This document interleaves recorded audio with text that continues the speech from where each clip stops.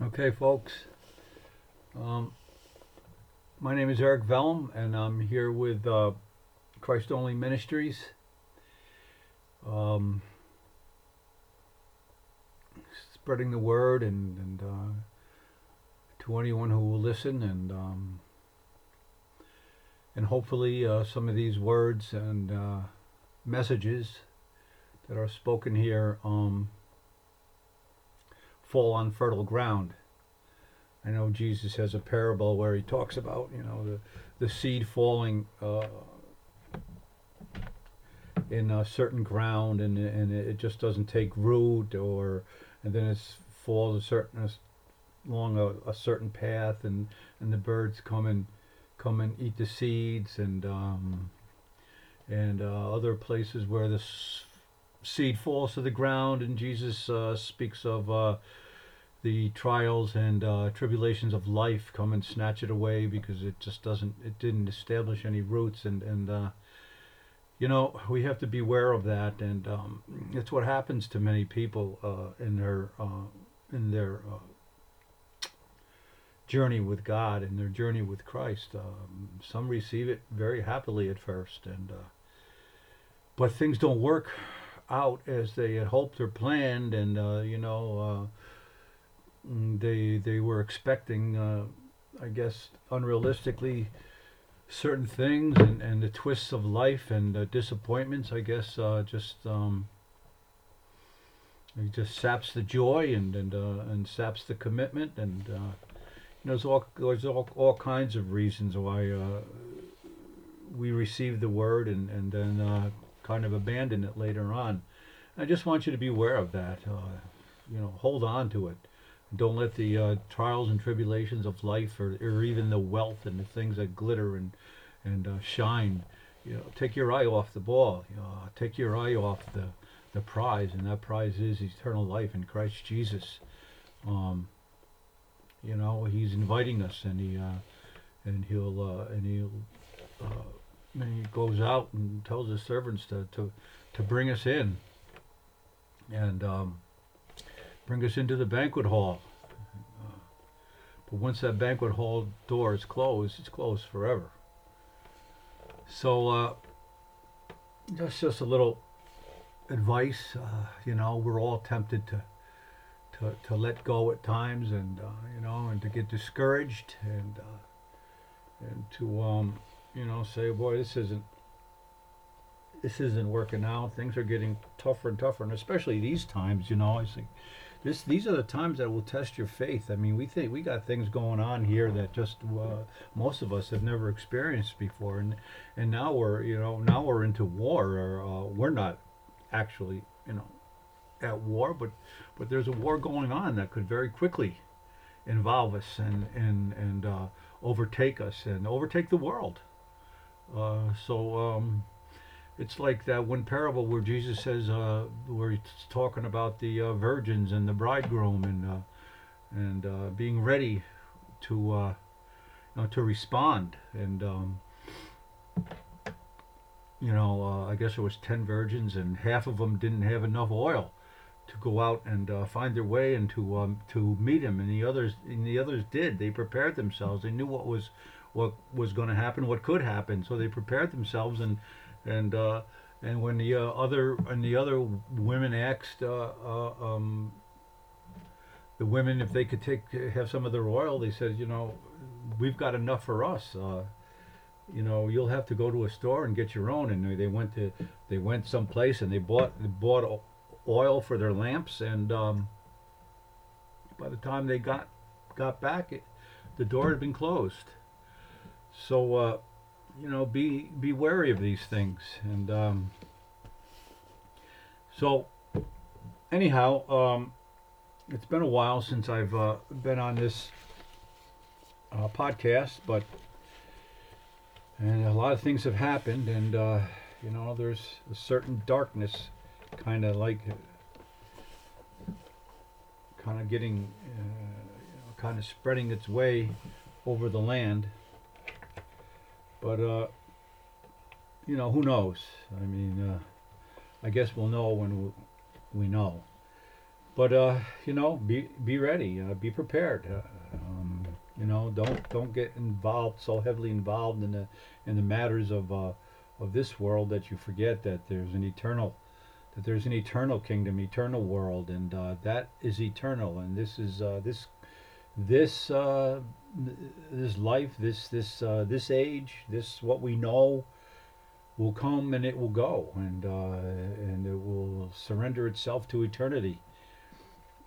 And you know that we have to focus on, that we have to be aware of. That we can't let that slip from our minds, and we can't let the visions and the glory and the promises of Christ recede. Grow dim. And like I said, in these troubled times, it's a real temptation. It's a real snare to to take our eyes off the prize. And for some, it's an encouragement and to get ready. But for others, it's just it doesn't work that way. Okay, so anyhow, let's move on from here. Okay, our reading for today is going to come from Mark chapter 2. Yep. Verses 23 through Mark chapter 3, verse 6. So I'm going to start reading this. Okay. So verse 23. One Sabbath, Jesus was going through the grain fields, and as his disciples walked along, they began to pick some heads of grain. The Pharisees said to him, "Look, why are they doing what is unlawful on the Sabbath?" He answered, "Have you never read what David did when he and his companions were hungry and in need? In the days of Abiathar the high priest, he entered the house of God and ate the consecrated bread, which is lawful only for priests to eat, and he also gave some to his companions. And then Jesus said to them, the Sabbath was not made for man. And then he said, the Sabbath was made for man, not man for the Sabbath. So the Son of Man is Lord, even of the Sabbath." And another time he went into the synagogue, and a man with a shriveled hand was there. Some of them were looking for a reason to accuse Jesus, so they watched him closely to see if he would heal him on the Sabbath. And Jesus said to the man with the shriveled hand, "Stand up," in front of everyone. Then Jesus asked them, "Which is lawful on the Sabbath, to do good or to do evil, to save life or to kill?" But they remained silent. He looked around at them in anger and deeply distressed at their stubborn hearts, and said to the man, "Stretch out your hand." He stretched it out, and his hand was completely restored. And then the Pharisees went out and began to plot with the Herodians how they might kill Jesus. Okay, so that's our reading. Let's pray, and then we'll get into the Word. Father, we thank you, Lord, for this day, and we thank you for all that you are and all that you have promised us. We thank you that you are faithful, and these things will be done in due time, Lord. We just lift up our hearts to you, and Lord, we just try to recognize your majesty and your power and your glory, and Father, you are like no other, and there's nothing that we can really compare you to. And you are so far above us as the heavens are above the earth, and our thoughts are not your thoughts, and our ways are not your ways. And Father, nevertheless, you desire to love us, and for us to love you, and to establish a relationship with us. And Father, we thank you for that, and that's very humbling, and just incredible that you would have such regard for us. And Lord, that you wish to have us all adopted into your family, to share in the love that you have with the Father, that you have with the Son and the Holy Spirit, to make us a part of that, that unity.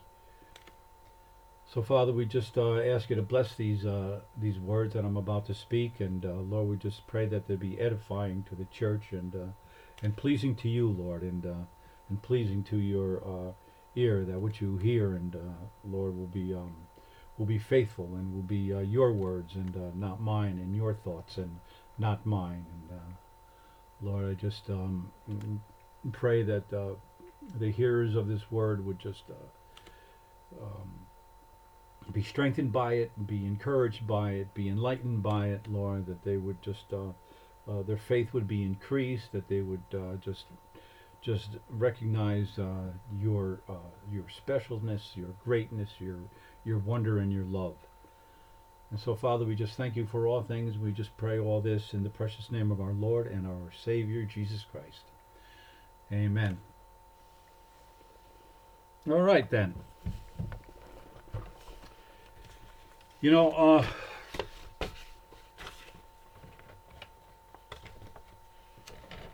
we have a lot of relationships. You know, we have personal relationships, business relationships. We have all kinds of relationships. And I was thinking one day how,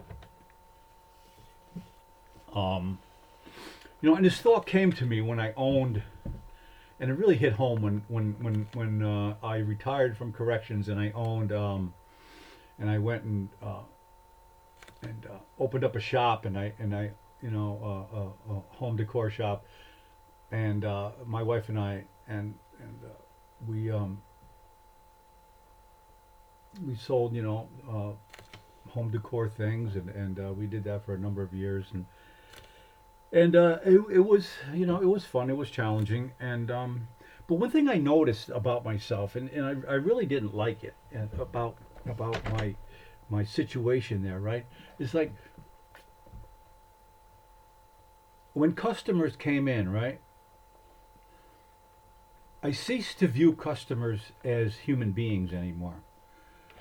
Well, on a certain level, of course, I recognize that they're human beings, but their value to me as they came in that shop wasn't the value of them being human. It was the value of them buying something. I mean, as simple as that. I mean, that's what merchants want. That's what owners of businesses want. They want you to buy something.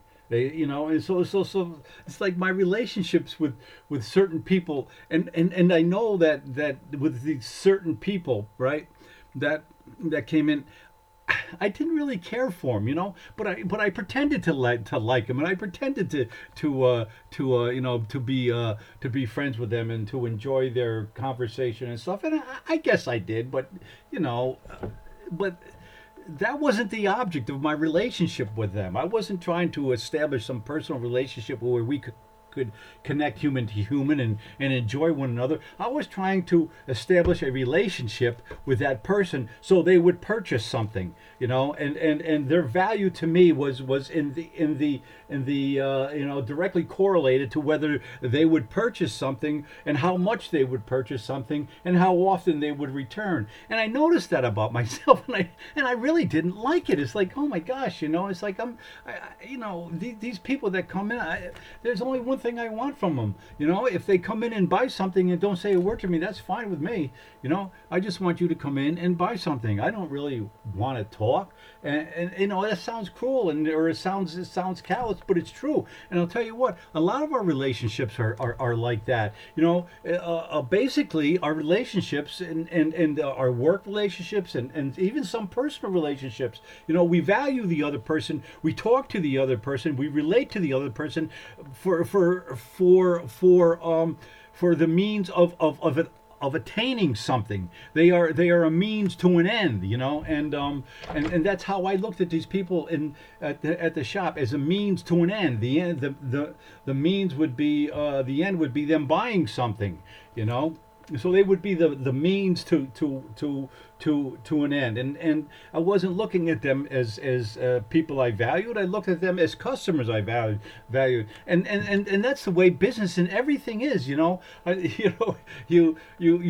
to a car lot, you want to buy a new car, and the car salesman comes out, and and he's friendly, and he's this and he's that, and he's jovial, and he's attentive, and he laughs at your stupid remarks, and everybody's having a good time. But it's sad. But the thing is that he isn't viewing you as a potential friend or as a potential somebody to value. He is viewing you through the lens of only one thing: whether you're going to buy a car or not. And he will use whatever kind of conversation technique that he has to use to get you to buy a car. That is you are a means to an end. The salesman in any store, in any situation where okay, if you're looking at regular employees, they probably relate to you on that level. But the owners,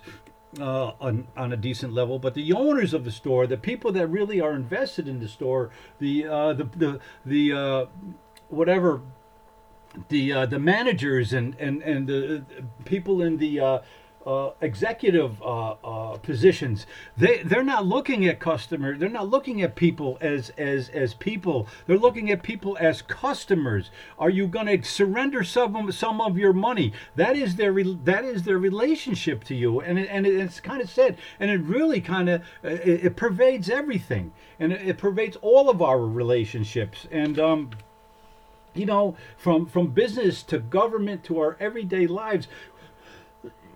We lose. This is just the way of the world. We lose focus and appreciation for people as people, and the people become only a means to an end. And obviously this takes on more or less relevance depending upon the situation that one finds themselves in. But people become not a goal, not an end, but simply something to be used to accomplish what you want accomplished. Like say for instance, let's get into sports. I mean, we could get into any business, any commercial transaction, but sports. The one thing about sports is you're a hero today, and tomorrow you're a goat, and nobody cares about you. If you perform well in this game, or in one game, and you bring victory to the team, then you're a hero. You're somebody to be respected and liked and talked well of. But as soon as that person's game falls off a little bit, the old saying goes, what have you done for me lately? And that's simply the way it is. And the owners and the managers and the coaches, they look at you as not a particular, as not a person, but they're looking you as a means to an end. The means is you, and the end is victory, and ultimately whatever title and they wish to gain for themselves, and whatever monetary reward or reputational reward comes their way. That's what they're looking for, and the players become a means to an end, and and that's just the way it is, and that's just the way of the world, and that's, I guess that's why the way of the world is so repugnant to God. That we would view each other as just as simply as a means. And so we have our sports heroes. I've done it myself. It's like we have our sports heroes, and they play great one game, and it's like, okay, good guy, great stuff right there. And they play lousy the next game. I could care less if they trade him or not. Get rid of him. It's because I'm only looking at the guy as a means to an end. I'm not looking at the guy, and I don't know if I even can, but would be able to. I mean, I don't know how you do that, but still, the point is that we use each other. We use each other to fulfill our own dreams, or our own ambitions, or our own dreams and desires. I'll tell you, right off the bat, I think a lot of sexual relationships between male and female is like that. These one night stands and stuff. You're not these people hook up and you know, they have these one night stands or these brief encounters, and you know, you see it all on, it's on TV constantly, where they encourage and they just show people hooking up, you know, and just having sex, and that's good, and it's all like that. But you know, these two people are not, they're not enjoying each other as people. They're not enjoying as people, or enjoying or relating to this person as somebody made in the image of God. They're not relating to them as somebody that needs respect. They're relating to the person as a means to an end, and their end is to have a satisfying sexual relationship, even for one night or whatever, you know. So you know, that and I think that especially, you know, especially men will do that. I think women, you know, naturally, there's more emotional investment in any type of thing like that, and but that's not always true. But I know it's more often true with men than women, that the occasional hookups and stuff is simply about using somebody, not as a, not, you know, not relating to them as a valued human person that has their own in inherent dignity and worth, but as a means to an end. You know, you wanted some sort of a sexual encounter that night, that day, or whatever, and this is the person that you've picked to have that with, and what happens tomorrow, you know, who cares? So and when we do that all the time. Or you know, and even in like you know, you work for businesses, right?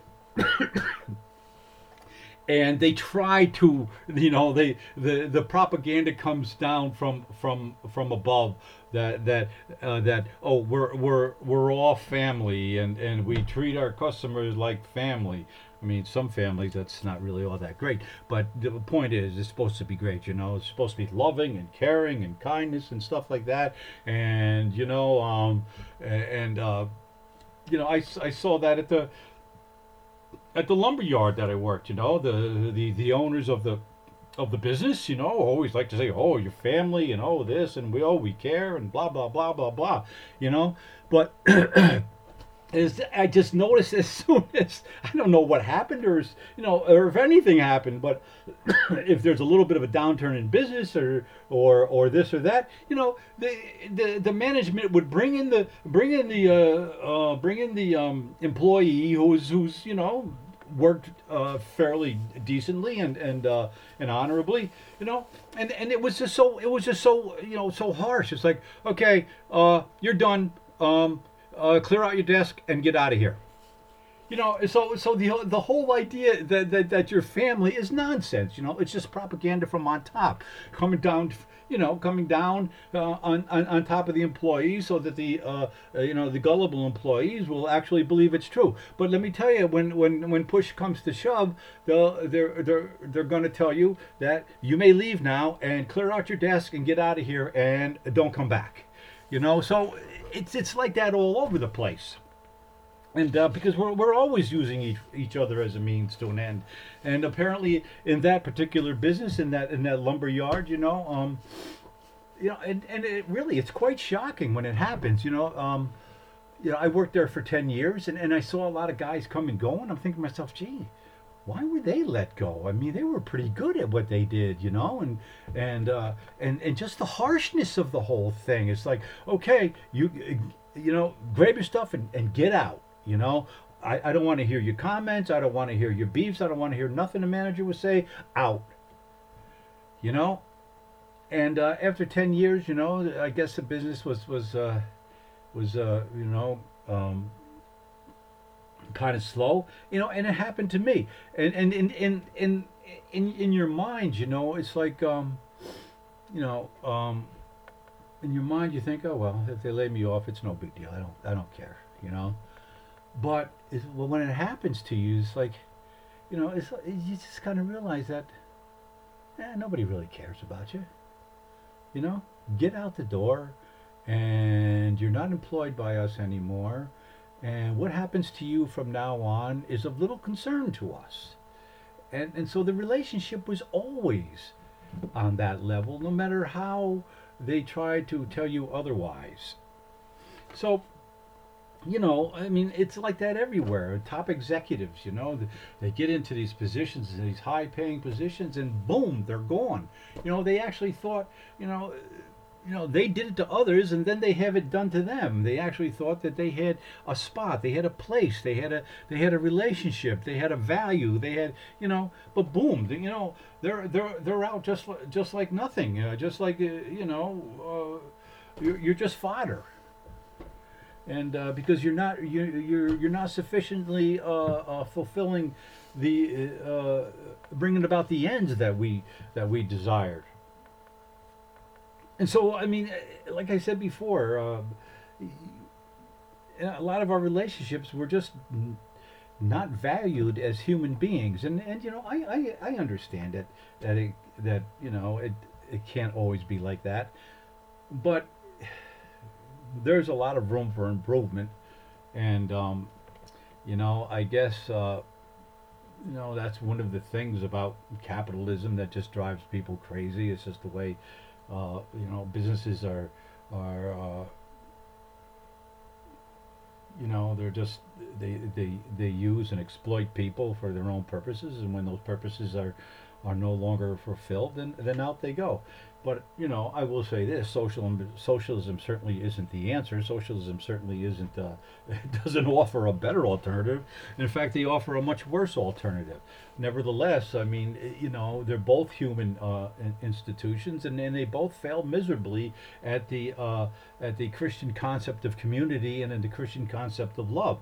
It does they don't work there. And so I guess in that sense, their demise is already written. It's already in the genes of the business that it's eventually it won't survive because it's not built on the principles of the kingdom of God.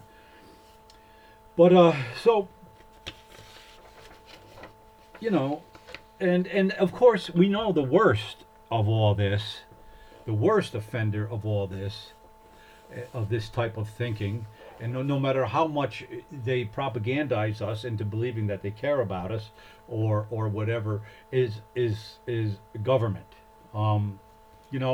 Every government, every type of government has, some are worse than others, and some try to be better, but in the end, the population often becomes nothing but a means to an end. And right from the ancient times toward to the present time, the citizen was always considered as a means to an end that the rulers had in mind, a tool to be exploited and used for the lofty goals of the state or of the king or of the queen or of whoever is in power at the moment. The people are to be used and exploited to achieve what goals that they have. I mean, how many wars have been fought, for the glory of the king? How many poor men and women have been thrown into the chaos and brutality of war, not wanting any part of it at all, and because the king has dreams of grandeur, because these people are fodder, and they're only a means to an end, and they're not the end itself. And this is particularly true of totalitarian governments. They mistreat their citizens and treat them simply as cattle to be exploited. Socialist governments look at the human populations as just another mouth to feed.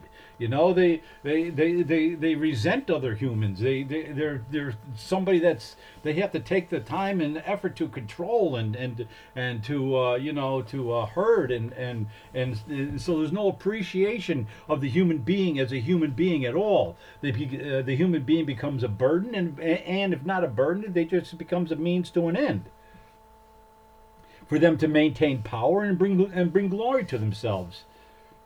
These citizens are often brutally oppressed and indoctrinated into believing that they really don't have any worth as individuals. The individual person is of little value.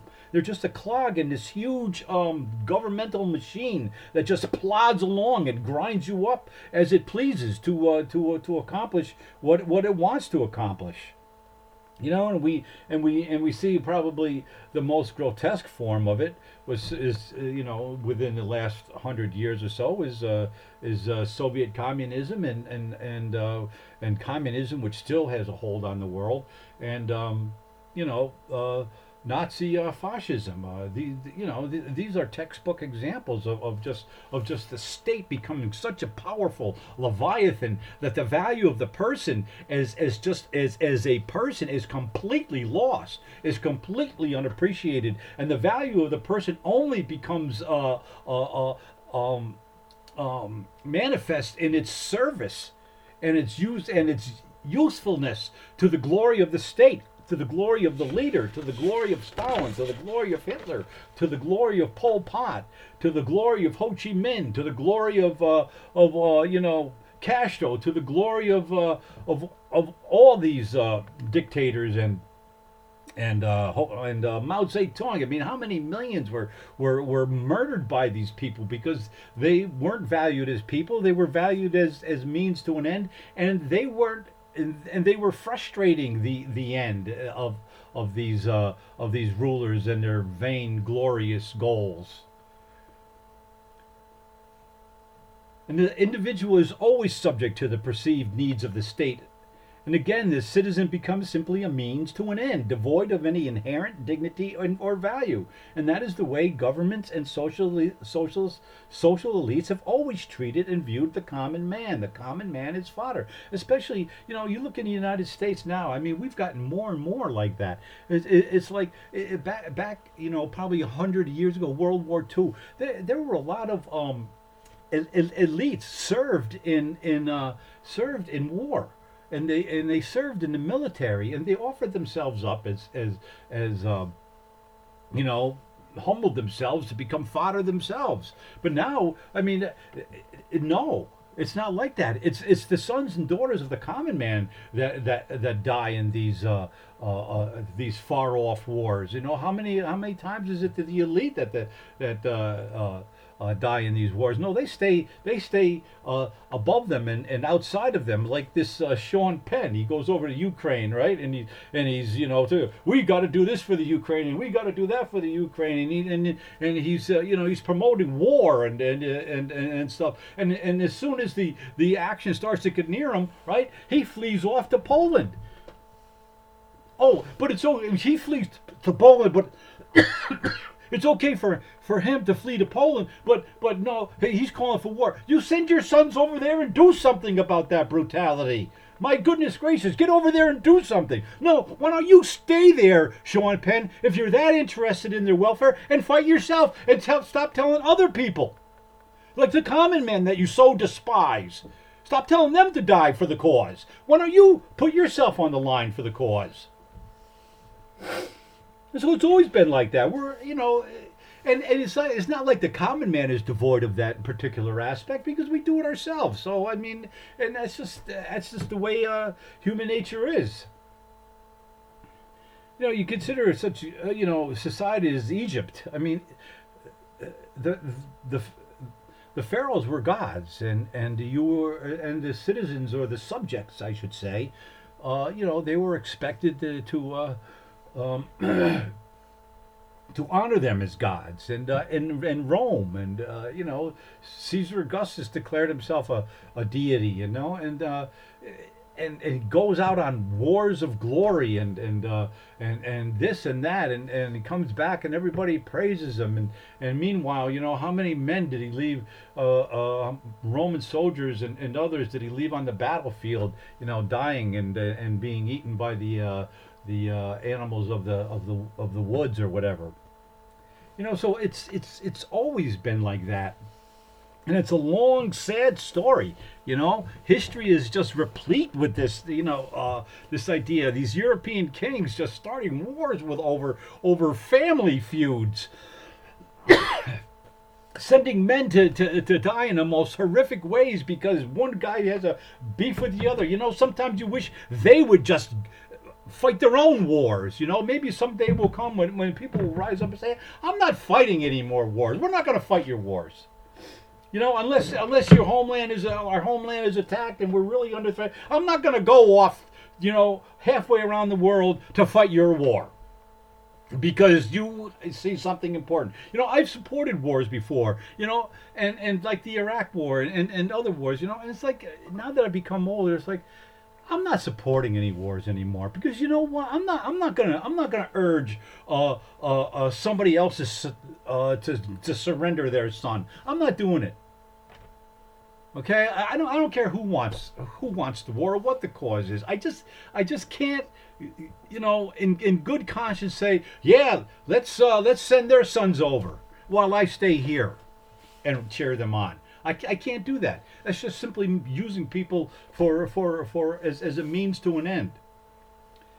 You know, so it's a long, sad story that we've got here. Probably from the beginning of human civilization, it's always been like this, where the human is not valued at all. I remember reading a book and just he was an atheist, or he wasn't a Christian, and he wanted to get into ancient societies, right? And pre-Christian ancient societies and see what good they were doing, or what things they brought to the table. And so the more he researched it, the more he was just astonished at how absolutely cruel the ancient world was. Cruel before the advent of Christ, before the advent of the Christian mission. Absolutely cruel in every way. He was astonished at how just how flagrantly they abused one another, and the treatment they treated each other with, and it was just amazing. And so to come to the point of my sermon is this. Okay, it's been this way for thousands of years, right? This mutual exploitation of one another, and governments exploiting, and businesses exploiting, and owners and managers exploiting the workers, and the workers trying to exploit the management, and around and around and around it goes. Nobody is seeing each other as something to be valued. Nobody is seeing each other as something to be appreciated. But you know what? Into this void steps Christ.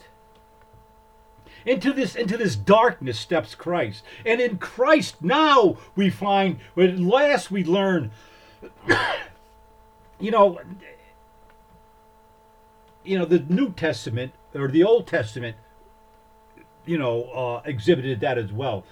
But in Christ, it really comes to the human. It really comes into human civilization. It's as Christ presents himself, not as someone who is going to use his disciples as a means to an end, but he's gonna become the means to an end. He's gonna give us. He's going to reestablish this idea that every human has worth and value, and that he came to save the lost and the oppressed and the sick and the hungry and the untouchables. He's saying to all the world, it's not just those people that have dignity or worth, the elites and the powerful, but everyone does, right down to the very bottom of society, the prostitute, the beggar, the leper, whoever. Everyone has this value in them, and he has come to show the world that everyone has value in them, that they're not a means to an end, they are the end, and the end being a relationship with God, the fulfillment of yourself in reference and in relationship with God, to become who he wants you to be. He wants you to be with him. He wants you to be, and so he gave himself up as a servant, as a means to an end. He became the means and we became the end.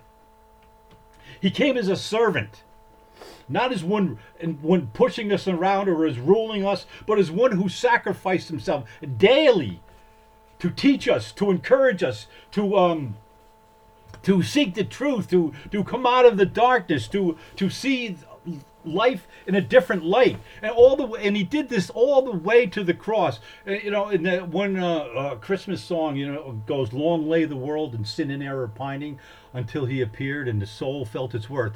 Well, there it is. You know, in one little pithy phrase, Christ has shown us that we're worth something.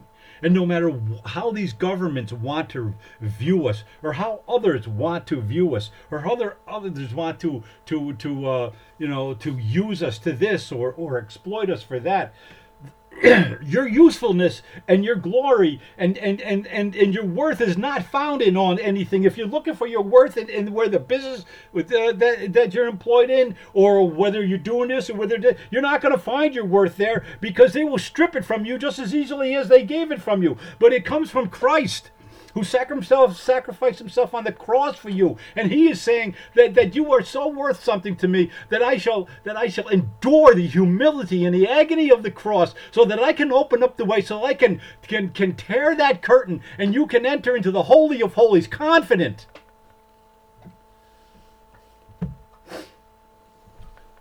That the Father can be approached and can be considered Abba, Father, my Father, a term of affection. That you can speak to him, that you can enter the Holy of Holies and not have to tremble in fear, because Christ is in you, because Christ has opened that door for you. Christ has opened the way for you, because you are worth it. You have worth. Everyone is to be viewed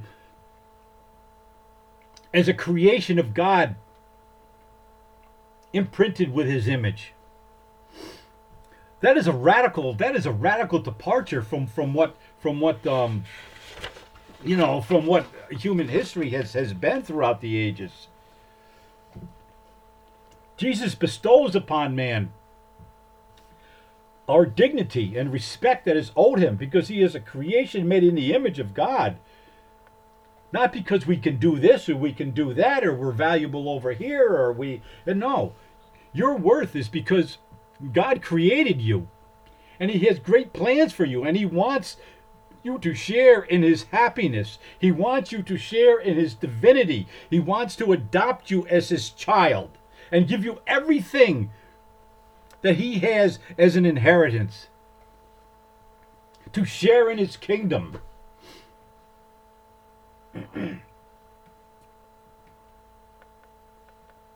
Our worth is not defined by our money, by our status, by our reputations, our jobs, but by the truth that we are creations of God who bear his image. As flawed it is now by sin, we still yet bear his image.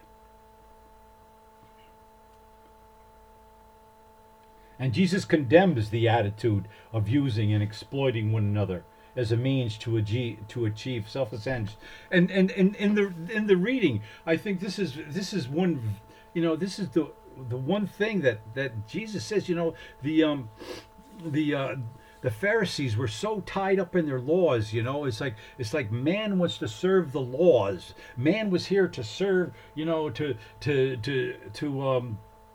to serve these edicts, and they lost sight of the value of others, and the law as written, and all of its regulations, and all of its requirements, and they all had to be met. No matter what the situation of the person was, the law is what mattered. No matter what agony or torment this particular person had to endure. And so here comes along Jesus on the Sabbath of all things, that one day that is to be respected above everything else. And he's out there. Jesus heals a man on the Sabbath,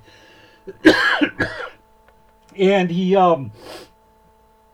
and the Pharisees are looking aghast at him. It's like, how dare you do this on the Sabbath? And Jesus rebukes them, and he says, will you not pull a donkey out of a trap, or out of a hole on the Sabbath? And how much more is this man worth that you're not going to do this for him on the Sabbath? And he says that the Sabbath was made for man, not man for the Sabbath. And the same way with governments. The government was made for man. It was made so that we could produce societies and live in societies that were orderly, that were just, that were functional, that lived under, under certain rules that served us all. We weren't to be subjects of and less than the state. No, the state was government was instituted to serve man, not man to serve government. And that's what Jesus is saying when he says, "Man, the Sabbath was made for man, not man for the Sabbath." And there it is. There's your worth. That your particular situation in that particular time, it had to be discerned and looked at because you're worth something. Can we heal you now, even though the law says no?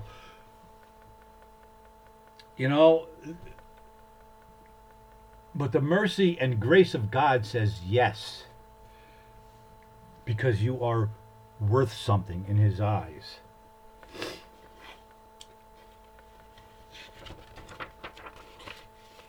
Man was not created to be a servant of other men. Man was created to love God and to just bask in his glory and to create a relationship with God and to love his fellow man. And this is what Jesus brought into us. He brought us that truth, and that's where we stand on that truth. And I think the best expression of that teaching, as much as I don't know who amongst America's founders were truly committed Christians, or they were just deists or just men of reason, as they like to consider themselves. But whatever they consider themselves, their ideas of the value of the human and his relationship to the government as such was grounded in Christianity. I mean, they might deny it. Thomas Paine, as one person has said, that he was just a man of reason, and he was I think he was an atheist, but he was a man of reason. But Thomas Paine, whether he'll admit it or not, that his ideas of the dignity of man come from Scripture. That's the foundation of it, because it's nowhere else. Governments and people in positions of power were just, they did what they pleased to others. But the best expression of that Christian idea that Christ expressed, and when he said that the Sabbath was made for man, not man for the Sabbath, is our Declaration of Independence and our Constitution. No, I know, it's not perfect or whatever, but I think that of all documents and everything ever written in human history, those are the best embodiments that men were to have to be respected by the government. The government was to serve men, not men serve the government. And they tried to arrange a system where the natural rights of man and his natural dignity and honor would be respected, had to be respected. By the amendments to the Constitution, by the Constitution itself, by the words in the Declaration of Independence, and by some constitutional rulings, and on and on. I think that is the best embodiment, and it's sad to see it becoming less and less of a hold on people's imaginations, less and less appreciated. People are looking at it. I mean, I'll be honest with you, liberals look at it as an impediment. They like the idea of government by fiat doing things super quickly and without any of the hassle of this democratic process where the will of the people has to be respected, and they vote and they have referendums and their opinions matter. No, their opinions don't matter. The only thing that matters is the opinions of the elite and the learned and the Harvard educated and the Princetons and all those types. They're the ones that actually matter. The opinions of the people, well, they're just, vulgarians, and they know nothing. and they are simply a means to an end. But our Constitution is beautiful in that sense, that it embodies the Christian idea that everybody is worth, and they tried to work a system that showed that could function like that, like that you could unite a country and a people around, and it seemed to work quite well for 200 years or so. But certain forces have gotten a hold of people's imaginations, and now let's face it, it's all breaking down. And it's not going to lead us. It's not going to bring us into a better spot. Uh, it's not going to lead to a glorious future because, by its own nature, it's essentially atheist. So it's doomed to failure from the beginning.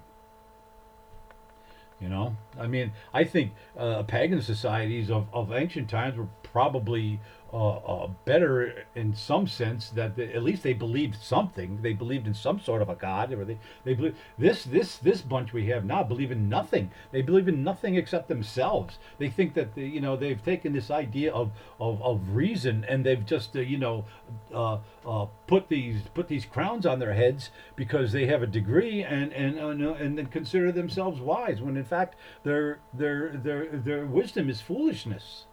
Jesus even says, or Paul says that God takes the foolish things of the world to shame the wise, and that's what he's gonna do. These arrogant people who are just running roughshod over others and just using them as a means to an end. They're gonna perish in humiliation, as the foolishness of people, or the foolishness of God is wiser than the wisdom of men. So it's Christ that has turned this whole thing around. It's Christ that we owe that knowledge, that truth, that every man has value. That we weren't created for the government. The government was created to serve the needs of men. It's a new and a novel way. It's radical. How much time is it?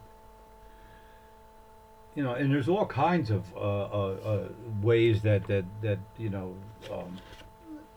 our intellectuals come up with ways of thinking that completely deny the worth and dignity of man. And I think of speciesism as an example where man is just another member of the animal kingdom. We're worth no more and no less than the rest of the animal kingdom. And I think anybody with half a brain can see that there's a vast gulf between the human and the animal. But they stay willfully blind to it because they have no respect for the human being, and so their wisdom is actually foolishness, and it's stupidity to say that that we're just another member of the animal kingdom. There's such a vast gulf between. It can never be bridged. And just as there is a vast gulf between the human and God, but it can be bridged, and it was bridged through Christ, fully human and fully God. So Jesus establishes by his ministry, by his sacrifice, by his crucifixion, and by his resurrection, that would forever establish the truth of the importance and the dignity of man by humbling himself and presenting himself as a servant, by surrendering his glory. He appears to us in the likeness of our own bodies. He lays down his glory and gives himself up as a servant, supplying men what they could not acquire on their own, the forgiveness of our sins. Jesus is the sacrificial lamb. Jesus is the means to an end, and that end is our salvation. To die and suffer on a cross so that we could be forgiven and reconciled to God.